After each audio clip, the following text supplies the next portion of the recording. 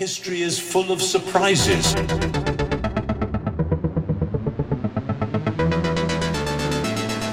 Historicism includes a measure of evaluation.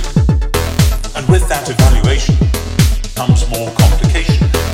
Back in 2011, when something was going on called the Arab Spring, Hillary Clinton declared that it was important to be on the right side of history.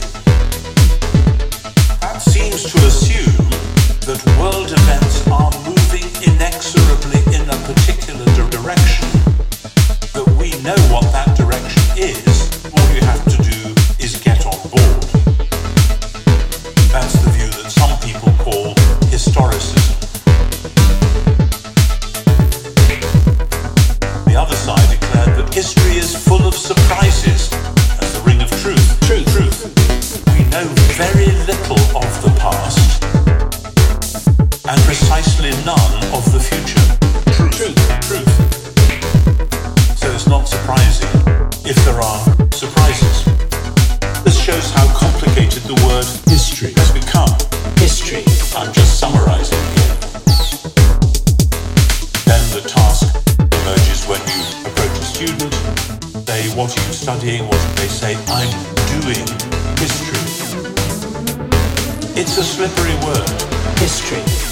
Slippery word. History. It behoves us to recognize history. Slippery history. Otherwise we do get into quite serious trouble.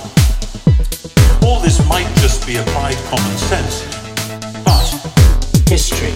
Common sense. History. Common sense. And with common sense, by the way, comes more complication. History. Evaluation. Complication. History. Evaluation. History. Evaluation. We know very little of the past and precisely none of the future. World events are moving inexorably in a particular direction. We know what that direction is. All you have to do is get on board. All you have to do is get on board. Get on board. Get on board. Get on board. Get on board. Get on board. History.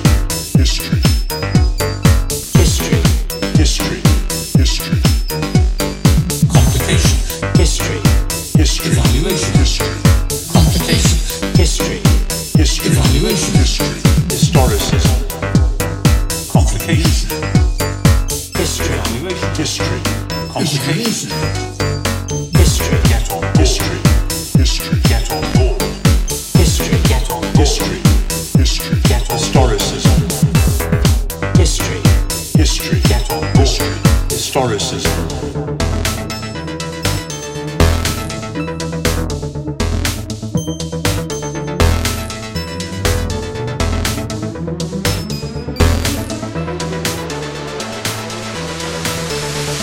Historicism.